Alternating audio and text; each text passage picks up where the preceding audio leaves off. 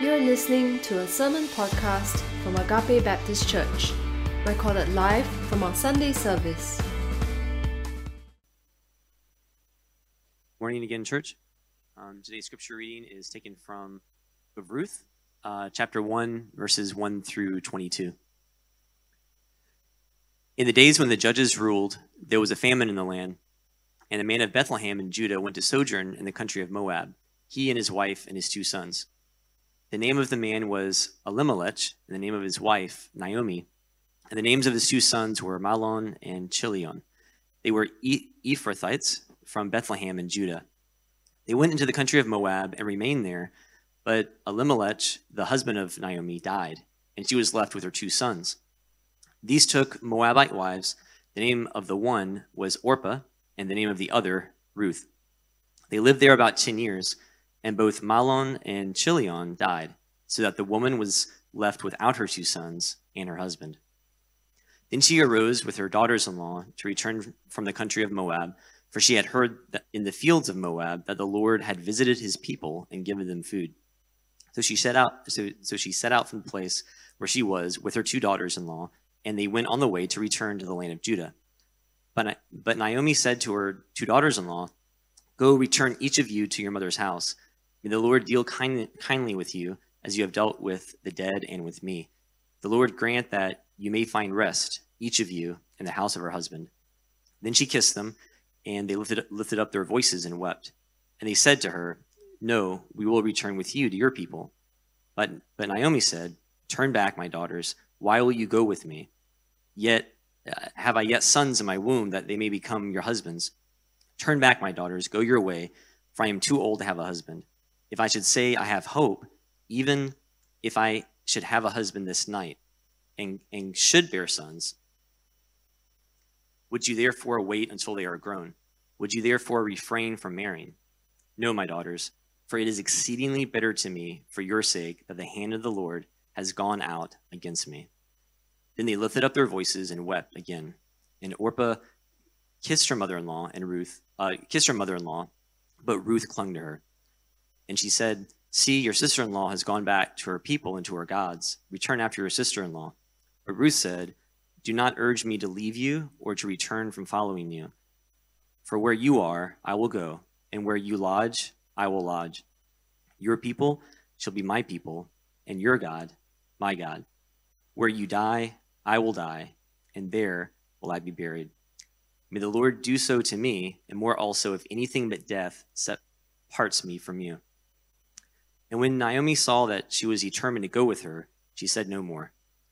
So the 2 of them went on until they came to Bethlehem. And when they came to Bethlehem, the whole town was stirred because of them. And the women said, "Is this Naomi?" She said to them, "Do not call me Naomi, call me Mara, for the Almighty has dealt very bitterly with me. I went away full, and the Lord has brought me back empty. Why call me Naomi, when the Lord has testified against me, and the Almighty has brought calamity upon me?" So Naomi returned, and Ruth the Moabite, her daughter-in-law, with her, who returned from the country of Moab. And they came to Bethlehem at the beginning of the harvest. This is the word of the Lord.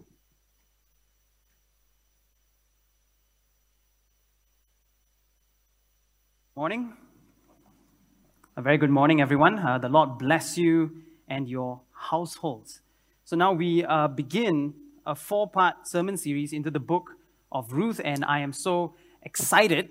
The story of Ruth is just so beautiful, so much so that I would want to encourage you to read the book of Ruth for yourself. Now, in fact, the youth will be doing this after the service later. And I think it's such a short book, they should take not more than perhaps 15 minutes. Now, the reason why this book is so beautiful is because it's so ordinary. It's so relatable. It's so low stakes, so small picture. In fact, for most of the book, you could wonder to yourself, what would it matter? What would it matter? What would it matter if Naomi starves to death? What's the big deal if Ruth doesn't get married? Who cares if Ruth doesn't have kids? I mean, it's a bit cold-hearted to think like that. But I'm sure at some point in our own lives, all of us have probably asked ourselves the same questions. So what if I do well for my exams? So what if I get this job? So what if I marry this person or that person, or I don't get married at all? Why must I make something of my life? Why not just remain as I am? But this is why Ruth is such a beautiful book. Because as we see these two women simply trying to survive without any miracles, no big mission to accomplish, no word from God, nothing like that. When we see them, we learn that our own ordinary lives, they matter. We learn that even in the ordinary, God writes the best stories. We learn that even in our very ordinary struggles, God still has a plan for us, and His plan is so good. So each Sunday, I'm going to lead us through a chapter from Ruth. So as we begin this morning with Ruth chapter 1, I want to talk about finding hope in the midst of despair. So here's what we're going to be looking at. Moving from despair to hope. Number 1, the wretchedness of despair. Number 2, the result of despair. Number 3, the remedy to despair. All right, the wretchedness of despair, the result of despair, the remedy to despair. The wretchedness of despair. Now, my first experience of despair, or at least from what I can remember, was when I was around 4 or 5 years old. Right? I was with my family at IKEA, and I got lost. I got distracted by some exhibit, and when I finally looked around, I realized my parents were gone. I mean, my parents were supposed to be there, but they weren't there, and there was nothing I could do about it. I was terrified. And so little 4-year-old me stood in the middle of that busy, crowded display section and began to cry tears of despair. So sad. Surprisingly, though, despair is quite a normal part of life. You know, in the years after that IKEA incident, I faced despair in all kinds of other areas. Studies, romance, parents, national service, faith, finances, sin, purpose in life, all kinds of things. Now, I'm sure you have faced your fair share of despair as well. And that's how the story of Ruth begins. In verse 1, we are given a summary of what was happening at that time. I just want to highlight 3 details for us. All right, so detail number 1, this story was set in the period when judges ruled. Now, who were these judges? At that time, there were no kings. So whenever God's people got into trouble, God would raise up this random man or random woman to rescue them. And these random people were called judges. These judges were kind of like a short-term interim ruler because there were no kings at that time. Now, detail number 2, there was a famine in the land. Now, a famine meant that the usual harvest of wheat and barley for some reason had failed. And so now there was no food in the land. Detail number 3, the main character and his family are sojourners in another country. To sojourn means to temporarily migrate from one place to another just for a little while. Now, these 3 details are not very encouraging. The story doesn't get off to a very good start. And as we come to verse 2, things are worse than they seem. Let me again point out another 3 details for us. Firstly, the main character's name is Elimelech. Now, this is not a random piece of information. Elimelech means, my God is king. And that's a really strange name because there was no king, right? This was the time when the judges ruled. But Elimelech's name reminds us that there was supposed to be a king, that was how things were supposed to be, but the reality was completely different. Secondly, we learn that Elimelech and his family lived in the city of Bethlehem. Now, again, this detail is not random. Bethlehem means house of bread. All right, house of bread. And again, this is a strange name because there was no bread. There was a famine. But Bethlehem's name reminds us that there was supposed to be lots of bread, lots of food in Bethlehem. That was how things were supposed to be, but the reality was completely different. Finally, we are told that this family were Ephrathites. Now, the Ephrathites were the original residents of the city of Bethlehem. You can think of them as like the Orang Laut of Bethlehem, right? They were the Aboriginals. And yet again, this is a strange detail because these Aboriginal Ephrathites had left Bethlehem and were sojourners in a different country. But they were supposed to be loyal citizens of Bethlehem. That was how things were supposed to be, but the reality was completely different. So just from these two verses, we learn how despair arises. All right? Despair arises when reality is completely different from how things should be, and there is nothing you can do about it. There was supposed to be a king, but there was no king. There was supposed to be an abundance of bread, but there was a famine. The family was supposed to be in Bethlehem, but now they were sojourners in Moab. Things were supposed to be a certain way, but reality was completely different. There was an atmosphere of despair surrounding this family. And then as we come to verse 3, this atmosphere quickly becomes a reality. Just moments into the story, the main character, Elimelech, dies. Now, this is not how stories are supposed to go. But what's worse is that Elimelech leaves behind his wife, Naomi, and their two sons to fend for themselves. Their protector, their provider, is gone. My God is king, is dead. Despair starts to build. And then it's tragedy upon tragedy. Naomi's sons take Moabite wives. Now, what's so bad about Moabite wives? Let me give you two reasons. All right, reason number one, Moabite women were regarded as immoral and seductive.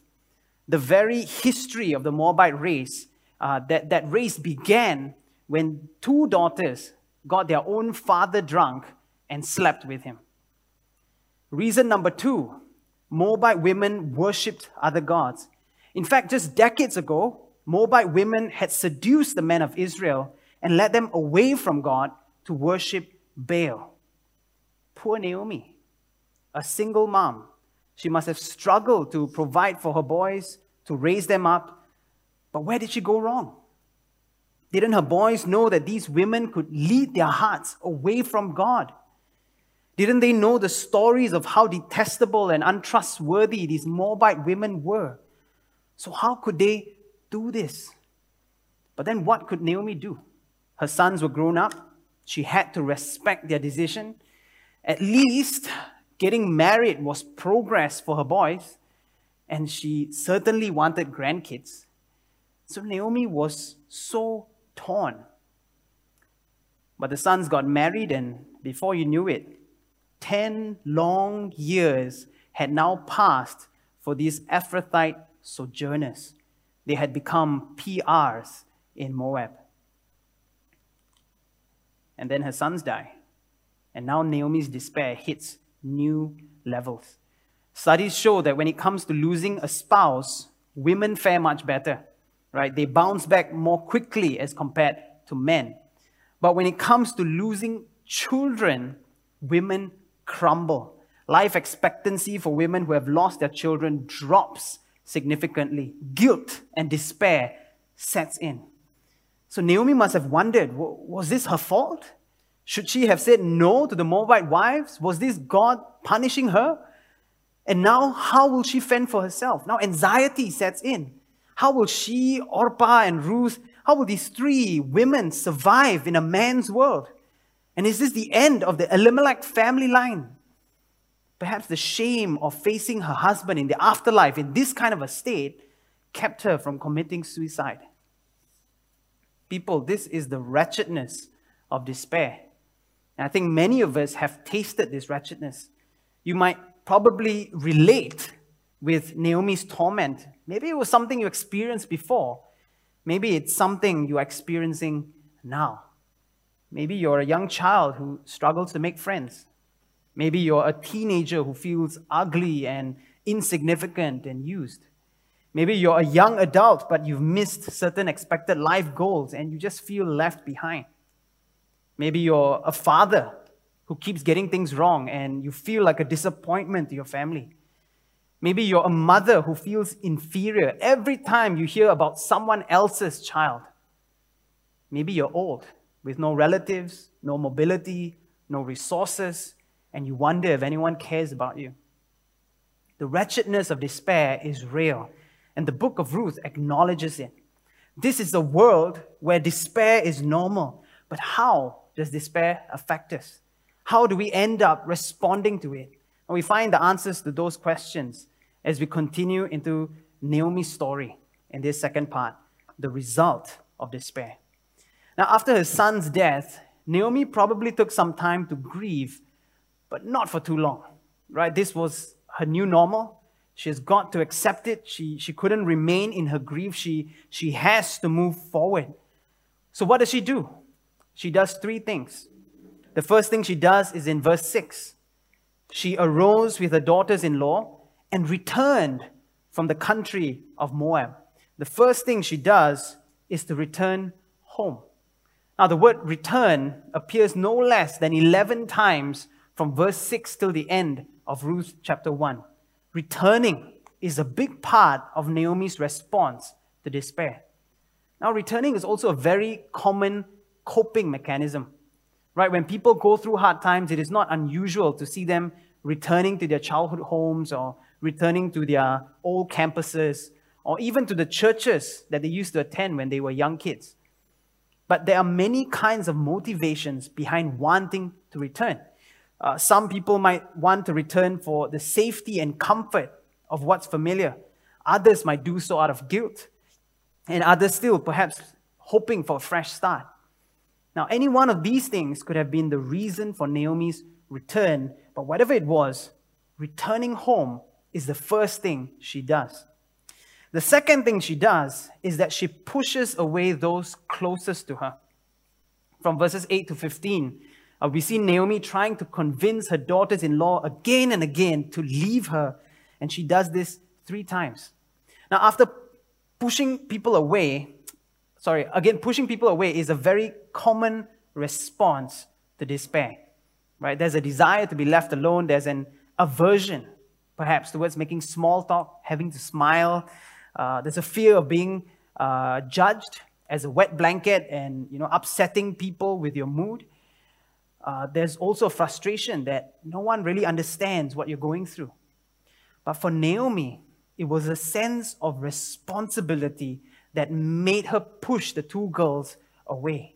She was their mother-in-law, but she wasn't in any position to take care of them. In all 3 of her conversations with them, she implies again and again that if they stuck with her, they would never be happy. Their best chance at a happy and fulfilled life was if they remained in Moab. Now, at that time, a woman's happiness followed a very strict standard path. Get married, have kids, and especially have a son to carry on the family name. That was mostly it.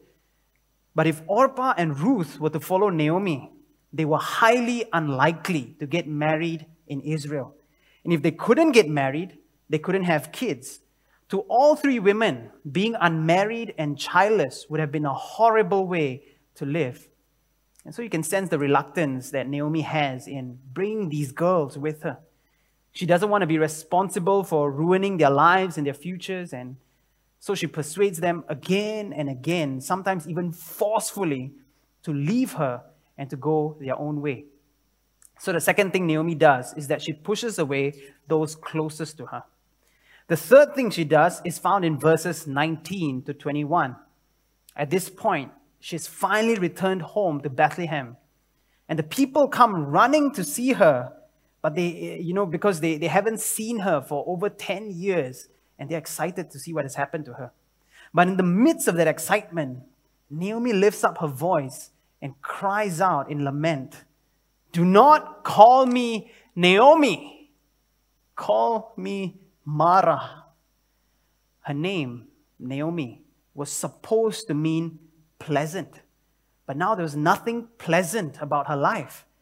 Instead, she rather that people call her Mara, which means bitterness. Some of us, get a new name, a baptism name after we get baptized. That name is supposed to reflect our new identity in Jesus. Mara was Naomi's baptism name, right? But she went through the baptism of suffering, and her identity was in her despair. Now, some people say suffering makes us better people. Suffering humanizes us, makes us more caring, more sensitive, more humble before God. But that's not always true. Sometimes, when the suffering is too much, it can dehumanize us. Naomi's suffering hardened her. Her bitter circumstances had made her existence bitter. It had made her very identity bitter. And it had also made her bitter against God. Now, at one point in her life, she had been full. She had everything.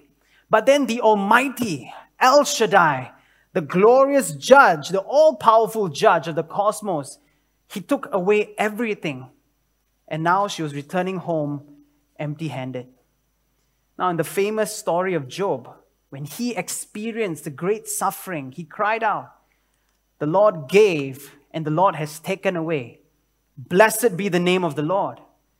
But here in this story, Naomi is crying out, "The Lord gave everything, the Lord has taken everything. Life sucks. Leave me alone." You see, the third thing that Naomi did was that she redefined herself through the lens of despair. She redefined herself through the lens of despair. And again, this is a very human response to despair. I mean, we call ourselves gospel-centered and we are a gospel-centered church, but many times when we go through suffering, we easily become despair-centered instead. Who we are, how we relate to others, how we relate to God, how we make our decisions, suddenly everything gets redefined by the despair of our bitter circumstances. But if we look at the three things Naomi does, returning home, pushing away those closest to her, redefining herself through the lens of despair, through all these things, we see that despair has done something in Naomi. It has impacted her. It has changed her. Now, what was that change? Well, despair had robbed Naomi of her vision. She didn't know where she was going. She had given up on her life. She was pushing away the people who loved her, the people whom she loved. And even her sense of self had been swallowed by the despair she was facing. She didn't even know where she stood with her God. So what can we learn from this? Despair makes us visionless. The result of despair is visionlessness. Despair is powerful. Despair can consume us, empty us out. It can reduce us to something less than human. Despair is a black hole that swallows even our identity. And this is the result of despair. This is how powerfully and quickly despair can eat us up.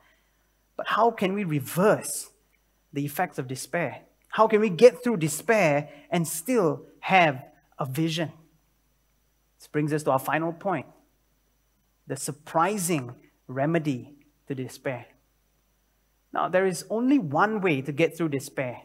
You can't avoid it. If you avoid it, you'll end up in denial, which is way worse. The only way is to go through that despair. But how do you get through despair? What is the remedy to despair? Well, the story of Ruth gives us a very surprising answer. Now, in the Old Testament, God has a way of doing things. He delivers his people with power. He is the God of the impossible. And so if the three women needed husbands, God could have very well formed the husbands out of the very dust, like with Adam and Eve. If elderly Naomi needed another son, God could have revived her womb, like with 90-year-old Sarah. If Naomi felt her life was too mara, it was too bitter, God could sweeten it in a moment, right? Like what he did with Moses and the bitter waters of Mara in the desert. But God doesn't do anything. Instead, it is Ruth, this lowly Moabite woman, who takes action. No matter how much Naomi tries to shake her off, Ruth doggedly clings to her. Even when Orpah leaves, Ruth holds on. And then Ruth makes this awesome declaration to Naomi. "For where you go, I will go. And where you lodge, I will lodge. Your people shall be my people, and your God, my God. Where you die, I will die, and there will I be buried. Now, right now, I'm in the midst of a wedding preparation, and I can't help but notice how much this sounds like a wedding vow. Right? Where you go, I will go. What's yours is mine. What's mine is yours. Now, you see, wedding vows brings two people into a marriage covenant. And similarly, Ruth's vow was now bringing her into covenant with Naomi. Now, what is a covenant? I'll talk more about this next Sunday, but for now, let me just say that a covenant is an agreement that cements a deep relationship between two parties. One more time. A covenant is an agreement that cements a deep relationship between two parties. But listen to how hardcore Ruth's covenant is. Ruth says, where you die, I will die, and there will I be buried. She's saying that even after Naomi dies, she's not going to go back to Moab. She's going to stay put in Bethlehem. Bethlehem is her home now. For better or for worse, Ruth will be in Bethlehem till her dying day. And on top of that, Ruth invokes a curse upon herself. May the Lord do so to me and more also, if anything but death parts me from you. Ruth was saying that God will destroy her if she does not fulfill her vow. Now again, remember, by sticking with Naomi, Ruth was walking away from a life of happiness and fulfillment. And what she was doing was that she was entering into Naomi's bitterness. And by invoking this curse, she was now burning any remaining connection to her old life in Moab. And what we see from this also is that Ruth's covenant was one-sided. In verse 18, if you look at it, Naomi doesn't respond to Ruth's vow. Naomi doesn't even acknowledge it. There is no thank you. Naomi just remains silent. Ruth's covenant is more hardcore than a marriage covenant. Something stronger than romantic love is driving Ruth. And what was it? The Bible calls it hesed. Hesed means kindness. It means compassion, faithfulness, steadfast love. But above all, it is covenant loyalty. And this is the surprising remedy to despair. You see, hesed is not a miracle. Hesed is not an extraordinary thing that God does. It's not even immediately effective. No, hesed is the ordinary, slow-acting but effective cure for despair. Now, in her despair, Naomi had become a shell of herself. But Ruth, through her great hesed, is now going to pour herself into Naomi. Visionless Naomi would be healed by vision-love Ruth.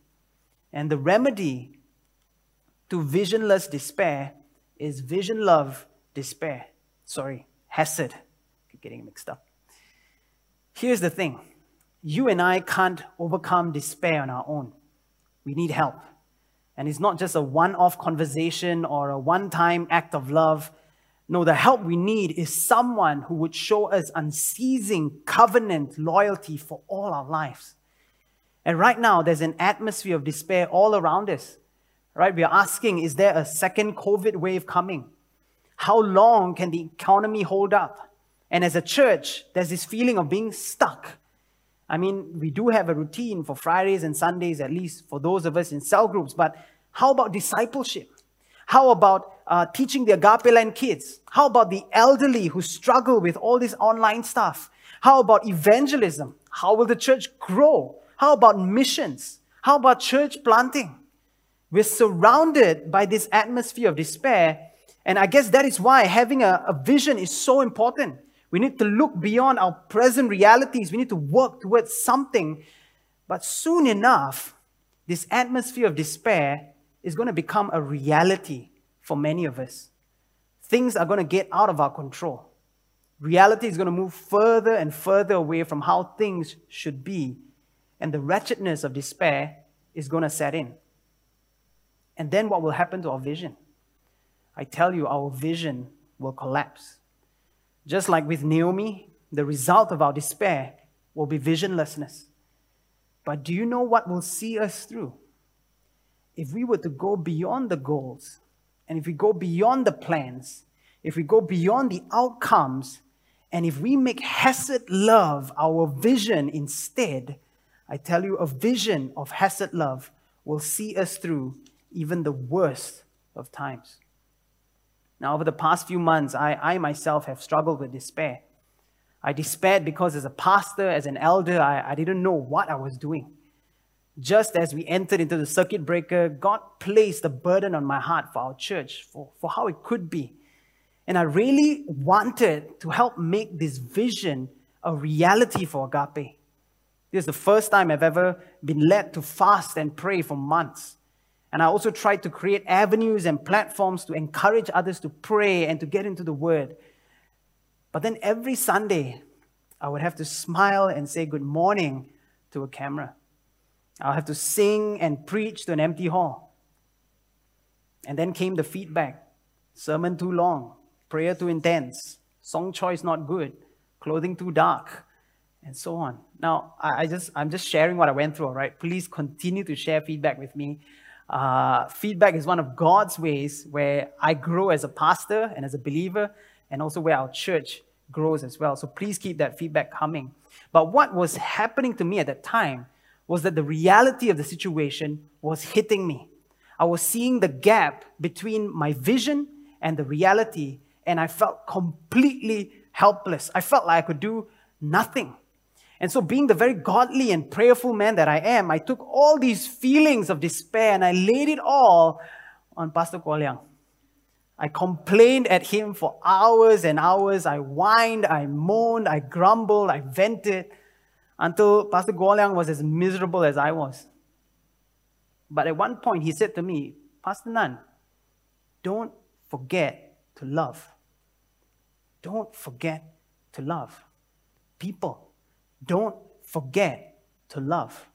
Very soon, you will start hearing about the changes we're making so that our church is better positioned to face this new normal. Some of these changes will excite you. Some of these changes will inconvenience you. And some others of these changes will require you to roll up your sleeves and get to work. But in all of this, remember that the vision is not ultimately about success. The vision is love. We are Agape Baptist Church, after all. If there's one thing we must be known for, it is for our love. So would you be a Ruth? Would you fight the atmosphere of despair with covenant loyalty? Would you look out for those who are despairing? Would your cell groups and your households become spaces where not only stories of victory and faith are shared and happiness abounds, but also where accounts of grief and hopelessness find new life and sorrows are shared? Would you cling to those in despair rather than trying to fix them quickly?